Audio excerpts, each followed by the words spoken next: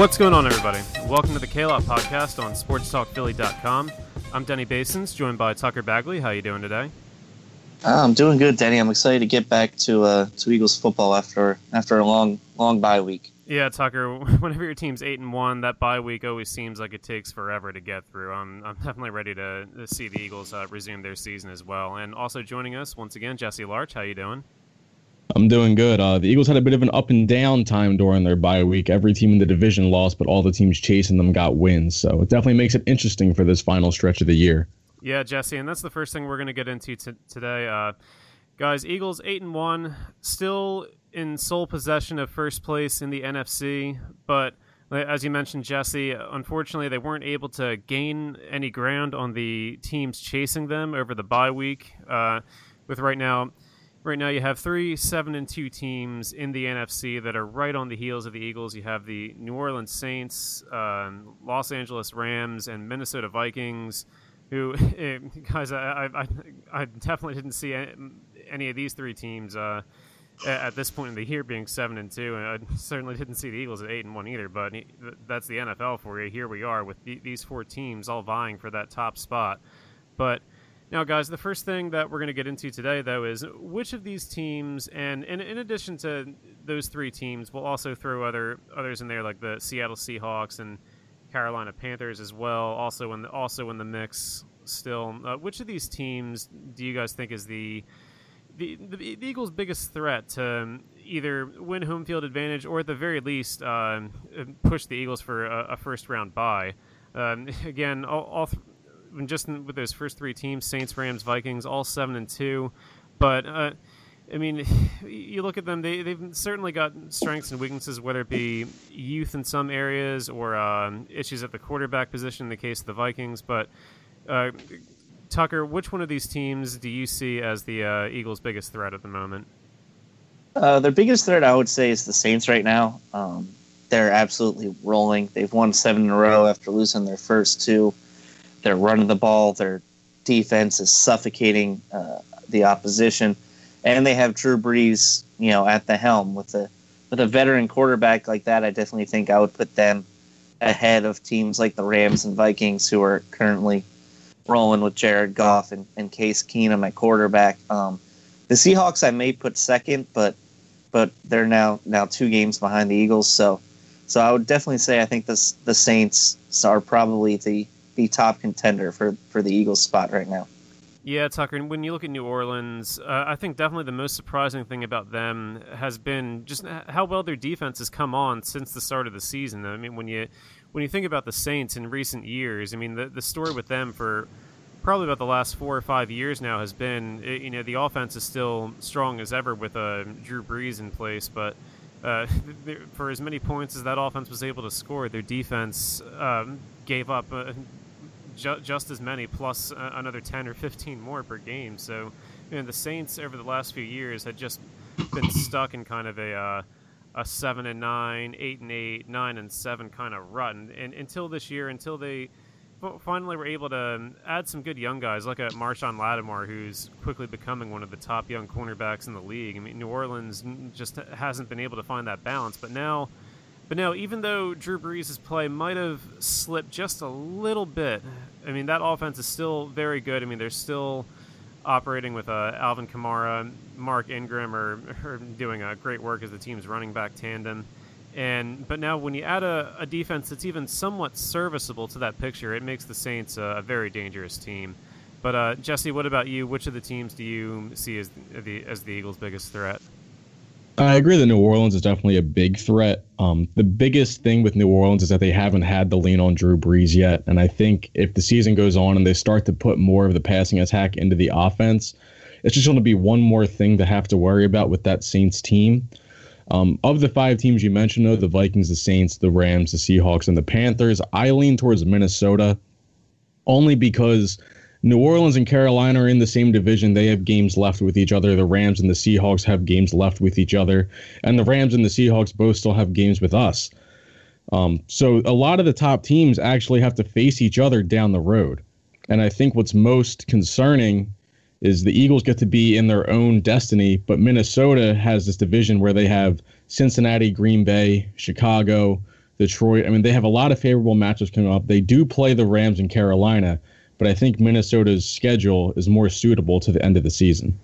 Yeah, the Vikings, definitely the biggest thing they have going in their favor is they have a softer schedule than those other teams.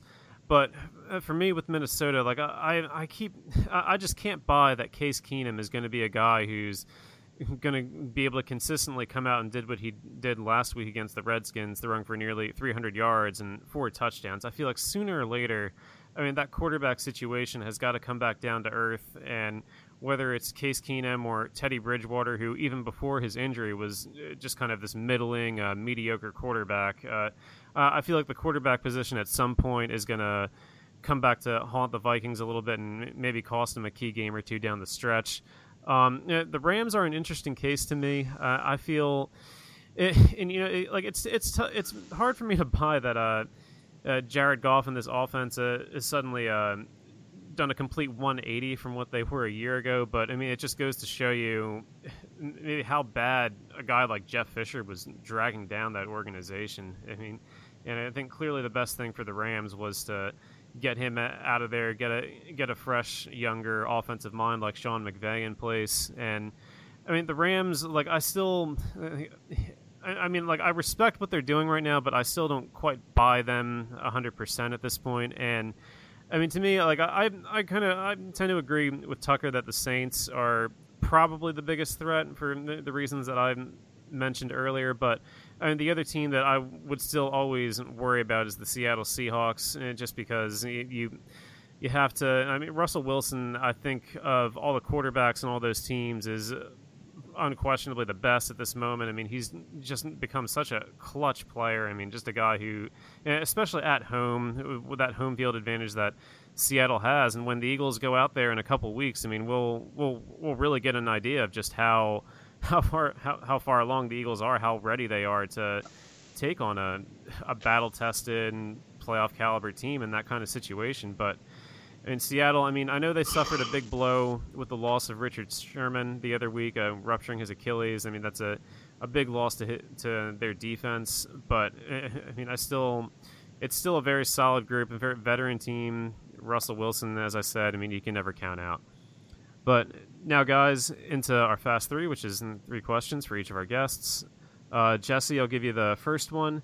And during the bye week, the Eagles made a couple additions to the roster, signing linebacker Dannell Ellerbe and offensive tackle Will Beatty, improving the team's depth, giving the roster a couple more guys that have won Super Bowl rings in the past. So, Jesse, what did you make of these signings, and what kind of impact do you think they make for this team?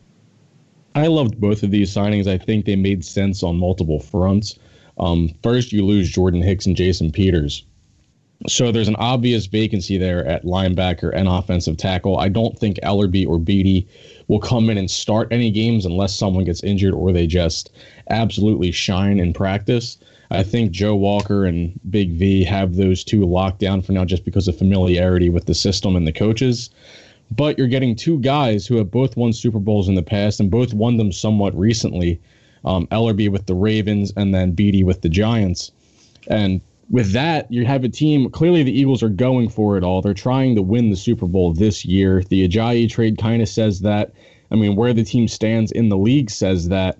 And now you bring in 2 guys that give you depth where you need it, and you bring in 2 guys that know how to win in the playoffs. They have seen what it takes to get to the promised land. And with a locker room as strong as the Eagles have, with these guys like a Chris Long, like a Jason Peters, like a Carson Wentz, like a Malcolm Jenkins, you add even more veteran leadership into this room to keep this team focused on the long run. Yeah, absolutely, Jesse. I mean, you can't say enough about wouldn't just adding character guys like that can mean, and then you add them at a point in the year where, I mean, there's no real pressure to have either one of these guys come in and contribute right away or ideally at all, but you're getting them at a time where you can bring them along at like a good pace, like get them into game shape through practice, get them familiar with the system. And I mean, hopefully you never need to call on either one of them for any significant playing time, but they're certainly a pair of accomplished guys that, I mean, you could do a lot worse in emergency situations than you could with those 2 on the team. But now, Tucker, over to you. And the other major little bit of roster news that came out during the team's bye week was that the Eagles locked up defensive tackle Tim Jernigan to a contract extension, keeping him in the fold for another 4 years. So, Tucker, what was your reaction to that signing, and how surprised were you that they were able to get something done and Jernigan would pass up free agency to settle for a deal now? I certainly was a little surprised. I think the numbers maybe were a little aggressive. I thought if you're going to sign a guy to $12 million a year, it would come after he saw the open market and saw what was available to him. For a mid-year extension like this, I thought 12 was a little high, but maybe a little aggressive for someone like Jernigan. But credit Howie Roseman for going out and getting this guy and getting it done. I think Jernigan's played extremely well this year. Even the couple games the Eagles played without Fletcher Cox, he was sort of able to take over that DT1 role and wreak havoc on the interior. But the big thing moving forward is you now have close to $25 million locked up at defensive tackle for the next couple of years. And I think some moves are going to have to be made along the defensive line this offseason, whether that's Vinny Curry or maybe even Brandon Graham, just to bring the cap hit down a little bit lower there so they can address the other parts of the defense, like linebacker, where Nigel Bradham is a free agent at the end of the year. They just have other needs they're going to need to address, and they can't lock up this much money at the defensive line. Yeah, Tucker, it's tough to commit that kind of money to 4 guys, and especially when you consider that they just spent the first round pick on Derek Barnett. I mean, I agree. I think there's a decent possibility, especially with the way Howie Roseman likes to be creative and aggressive on the trade front. I mean, you certainly have to think that either one of the higher paid guys, whether that's Curry or Graham, could be on the move down the line. But for the time being, though, I mean, it gives the Eagle. It definitely. I think it's great to have that kind of security in the fact that you've got these 4 key guys. And 5 if you want to throw Barnett in there too, that are all locked up under contract for the foreseeable future. That gives you a great core to build around for your defense. I mean, we've seen so many times, think about the best defenses that have won Super Bowls in recent years, whether that be like the Denver Broncos or the New York Giants, twice when they shut down Tom Brady in both of those Super Bowls. I mean, those were won by dominant defensive lines that were able to get after the quarterback and generate pressure. And I mean, and I think if that's what the Eagles want to build their defense around primarily, then I mean, I think that's a very good formula for success moving forward. But now, Jesse, back over to you. Speaking of the defense, Ronald Darby should be set to come back from the ankle injury that he suffered in the first game of the season. Jesse, does Darby start right away? And if he does, whose playing time gets cut? Is it Rasul Douglas, Jalen Mills, or Patrick Robinson that feels the presence of Darby the most? I think Darby does come in and start. I think that's why they held him out. I believe it was him that actually said he could have played 2 or 3 weeks ago, but the team made it a point to wait until he was back to 100% to put him in. And I think that was with the intention that they want him to come in and start, and they didn't want him not being at 100% if he was going to take on that role. I think the logical one to take out is Rasul Douglas. As good as he has played, Jalen Mills has just stepped up. He's really an emotional player for that defense. And if you take Jalen Mills out of the starting lineup, I think it does more harm than it does if you take Douglas out. I think Patrick Robinson has the slot or the nickel spot locked up, and he continues to play great there. And then with Mills and Darby, I mean, you kind of get, a fire and ice kind of thing where Mills is your physical run-stopping corner. He's very good at making tackles, and then Darby's the speed. He's the flash. So you get a nice balance in the secondary with those two there. Yeah, and I think it's really exciting what the cornerback position looks like right now with Darby coming back, and Rasul Douglas, I think played as well as anyone could have hoped for during the first half of the season when he was really pressed into duty. But I mean, I think the best part about all this is just the fact that we don't have to hear about the Eagles rushing Sidney Jones back either. I mean, the cornerback situation, the way it's played out, the Eagles, I don't think you could be any happier with the way things look right now between Darby and Mills, who I agree, Jesse. I think Mills is going to keep his job on the outside, and And then even you have depth with Rasul Douglas and Jalen Watkins still hanging around, and Patrick Robinson has been a tremendous find for the slot. So, I mean, hopefully now you just see this defense at full strength. I mean, obviously maybe not full strength considering that you're still without Jordan Hicks, but I mean, as close to full strength as you're going to get at this point with Ronald Darby back. And Tucker, your second question. Alshon Jeffrey through the first 9 games, 500 yards, 5 touchdowns. Started to break out a little bit over the last 2 games, especially that Denver game where he found the end zone twice. So the question for you is, over the final 7 games, how many yards and scores for Jeffrey over that final 7? Does the breakout continue, or do we see more of the inconsistent kind of play we saw through the first half? I think the breakout certainly continues. Like you said, you saw a step up in his production over the last 2 weeks.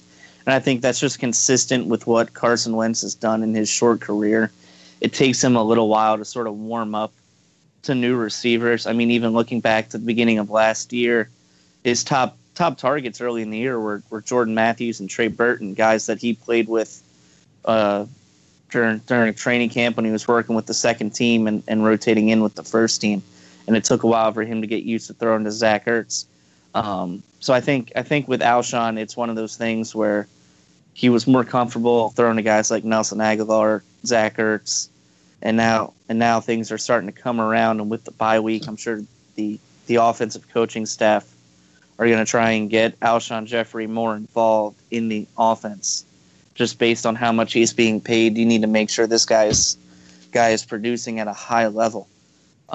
So as far as his total stats for the year, I'd probably have him finishing up close to maybe over 900 yards and 7 to 9 touchdowns, I think would be about right. And then at that point, the Eagles are left with a tough decision on whether or not you want to sign a guy for that kind of production, or if you think he's going to break out even more in his second year playing as an Eagle. Yeah, Tucker, it's going to be interesting to see what ends up playing out in the offseason there, because certainly Jeffrey is probably going to be the most expensive unrestricted free agent that the Eagles have coming out, and it's a team who, yeah, as we mentioned before with the Jernigan signing, like didn't have a ton of cap room to work with to begin with, and now you probably have to get creative in some other areas, and like someone else with a high cap number probably has to go if you want to keep Jeffrey and still do other things.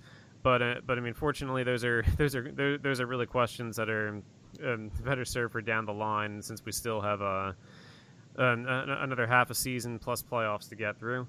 But now, guys, third question is going to be the same for you both, and that is the Eagles. Eagles are a team that definitely have sustained their share of injuries through the first half of the season. Guys like Jason Peters, Darren Sproles, Jordan Hicks, all went down for the season. But and I think we can all agree that Carson Wentz is certainly the most indispensable player on the roster. But other than him, guys, which is the player that the Eagles can least afford to lose? Jesse, what do you think? I mean, in all honesty, I'm not sure they can lose another player. I mean, we kind of saw the Cowboys fans get upset that they lost some key players this week. And I know the Eagles side of Twitter was quick to point out how many guys we've lost, but it's really staggering. We haven't had Darby, Hicks, Peters. We've had Ertz miss games, Johnson miss games, Cox miss games. I really think if any of these key players miss another game, it could be disastrous. But at the same time, this team has rebounded so well each and every time. I think the top of the list is probably Lane Johnson, just because the depth on that offensive line is so thin. But I'm worried about losing another leader, too, since we've already lost, Chris Maragos and Jason Peters, 2 of our captains. And to have, another captain like maybe a Malcolm Jenkins or a Brandon Graham go down, I think that would hurt the team just as much as well. Yeah, Jesse. They certainly Jenkins. I think when you look at how versatile he is and the number of roles, whether it's safety, nickel, or even at times linebacker that he's filled for this defense, if he were to go down, that'd be a huge blow. And certainly Lane Johnson right up there as well, given how thin the Eagles' depth on the offensive line has been. But Tucker, what about you? I agree with Jesse. This team has taken a lot of bumps, and you wonder how how much further they can just keep this train rolling before it starts to fall apart. But the one name I keep coming back to when thinking about this is Lane Johnson. They've lost their top linebacker. Like Jesse said, Cox is out a few games. They've lost their left tackle.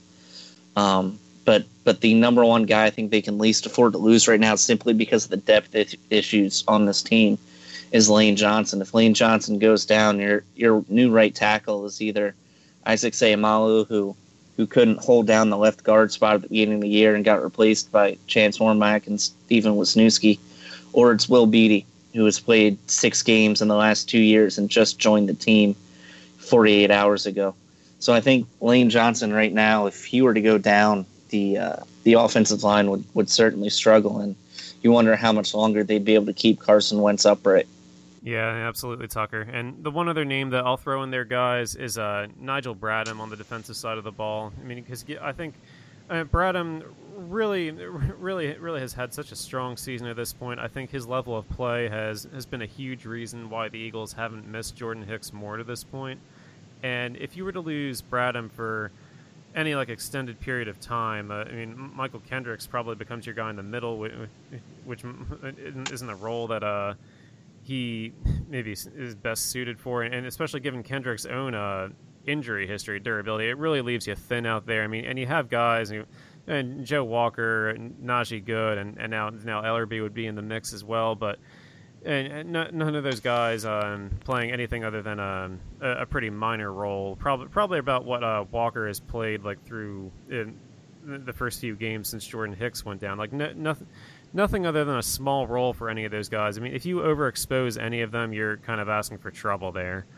But now, guys, moving on to this weekend, Eagles, fresh off the bye week, go out to Dallas to play the Cowboys, who are very possibly getting towards desperation mode at this point. I mean, Dallas coming off of a bad loss to the Atlanta Falcons last weekend, giving them another loss within the conference. I mean, they're as of right now, Dallas doesn't even have a hold on one of the wild card spots, let alone in contention for the NFC East. But and also Dallas, boy, the Ezekiel Elliott suspension finally has, or at least temporarily, has run out of appeals. And one of the most, honestly, one of the most ridiculous legal situations that I've ever seen involving the NFL. As Elliott finally lost the appeal of the appeal of the appeal of the appeal of the appeal, and has now begun serving his 6-game suspension, and right away Dallas felt that loss. I mean, Alfred Morris wasn't able to give them much, and rookie Rod Smith played over veteran Darren McFadden and didn't bring a lot to the table either in the first game. And making things even more complicated was that they were also without their left tackle Tyron Smith last weekend, and Adrian Claiborne just had himself a field day against the Dallas offensive line, sacking Dak Prescott 6 times. And so Dallas, and not to mention, on top of everything else, they also last weekend lose Sean Lee, who is the heart and soul of their defense, to a hamstring injury. He's out for this weekend as well. So Dallas comes in this game pretty banged up, like a much different team from what they were even just a couple weeks ago. So, guys, how do you see this one playing out? Tucker, we'll get your take first. Before last week, I thought this would be a close game, even without Elliott. I thought Prescott and that offensive line and even their defense, I thought had been playing pretty all right, would be able to keep up with the Eagles. But losing Tyron Smith, as you said, who's sort of questionable for Sunday, I highly doubt he plays. And Sean Lee is going to be out a few weeks. I just don't see them having enough firepower on either side of the ball to keep up with the Eagles or beat the Eagles. I think Dak Prescott's a good young quarterback, but he really is without any sort of protection around him, without Elliott, without Tyron Smith. A lot of people were criticizing his play on Sunday, and it certainly wasn't his best game, but it's hard to make good throws when you take a 3-step drop, and at the top of that drop, Adrian Claiborne is already on your back. So I think the Cowboys certainly have a lot of work to do to adjust to get better from what they put on the field on Sunday. But I still think the Eagles, coming off the bye, they're healthy, they're rolling, and I think they know the importance of this game. If they win this game, the division is all but locked up. before the calendar even turns to December. So I think the Eagles win. They probably win about 7 to 10 points, and the division is locked up before we even get to Thanksgiving. Yeah, Tucker, one thing, going back to the left tackle situation for Dallas, I mean, I never understand with these teams, because we've seen several times, you go back to the Winston Justice game in the Eagles case, where defensive end is just allowed to run wild the entire game, and these teams I thought it was just Andy Reid that just for whatever reason was clueless about giving the struggling left tackle some kind of help, whether it be from a tight end or a running back on the other side. But but apparently, this is a thing around the league. I mean, you've seen it with the Dallas Cowboys now, with Jazz Green out there being left on an island, and I would think that would have to change for them this weekend, but I don't know. I almost wouldn't be surprised to see him just left out there to dry again. But Jesse, what about you? What's your take on the game? I thought it would be a little bit closer too. I expected to see Alfred Morris and Darren McFadden have really good weeks last week. The Falcons' run defense isn't really anything to write home about. And even without Tyron Smith, there's enough pieces on that line that they shouldn't have had a problem running the ball. Morris and McFadden, I looked at as two guys that could start for other teams in the NFL right now, and that's their backups. But really, neither one got anything going. And then the defense in Dallas have never really been sold on this year. I know about David Irvin and DeMarcus Lawrence having good years, but I felt that they weren't really tested. Atlanta was probably the best offensive line they had played against all season, and they didn't have a very good day. Anchored by Alex Mack and Ryan Schrader, the Falcons were able to pretty much do what they wanted on offense. And now you look at an Eagles offense that just hung 50 points on what was the best defense in football before they just got, hammered again by the Patriots. But now you're coming in, this team was pumped up for that game. They're pumped up for this game. They've been saying it. Lane Johnson actually talked smack to his grandmother about it, coming into this one. He really wants to beat the Cowboys. The whole team does. And I think the Eagles will come in ready to play after the bye, and they're going to hang a big number on the Cowboys. Is Grandma Johnson a Cowboys fan? Yeah, he said he's from Texas, and he used an expletive to describe what he said to her, but I won't repeat it here. But he was not happy with her support of the Cowboys. Oh, geez, that's unfortunate. But yeah, and as for me, guys, I agree with you both. I feel the Eagles come out on top in this game. Dallas, to me, I don't think I just don't think they match up well with what the Eagles are doing well at the moment. When given the fact that they weren't able to get anything going on the ground last week with Morris and Rod Smith, and McFadden was only on the field for a couple snaps. The Eagles defend the run better than anyone in the NFL right now, and without Elliott, I don't see the Cowboys getting anything going on the ground. And really, what's kind of gotten lost about the Dallas Cowboys is just how they've really for a while now have just struggled to really get Des Bryant involved, like as a featured piece in their offense. I mean, it's been like well over a year and a half at this point, I believe, since the guys had 100 yards in a game, and really, I think he was probably the guy that probably lost the most. Like once Tony Romo was phased out as the starting quarterback over there, like he and Dak Prescott just never have been able to click on quite the same level that he and Romo once did. And I mean, I don't see that picking up any more this week than it has all season. So I mean, if Dallas can't run the ball and Dak Prescott is constantly under siege from a defensive line that's loaded with all kinds of different pass rushers, and then you also throw into the equation that Dallas missing their again the key piece of their defense in Sean Lee. And this to me is a game that the Eagles, fresh off the bye and with the matchups in their favor, should absolutely win and put a bow on the NFC East just before Thanksgiving. But that's going to do it for us this week on the K-Lot podcast. For Tucker Bagley and Jesse Larch, I'm Denny Basens. We thank you guys so much for listening, and we will talk to you all next week.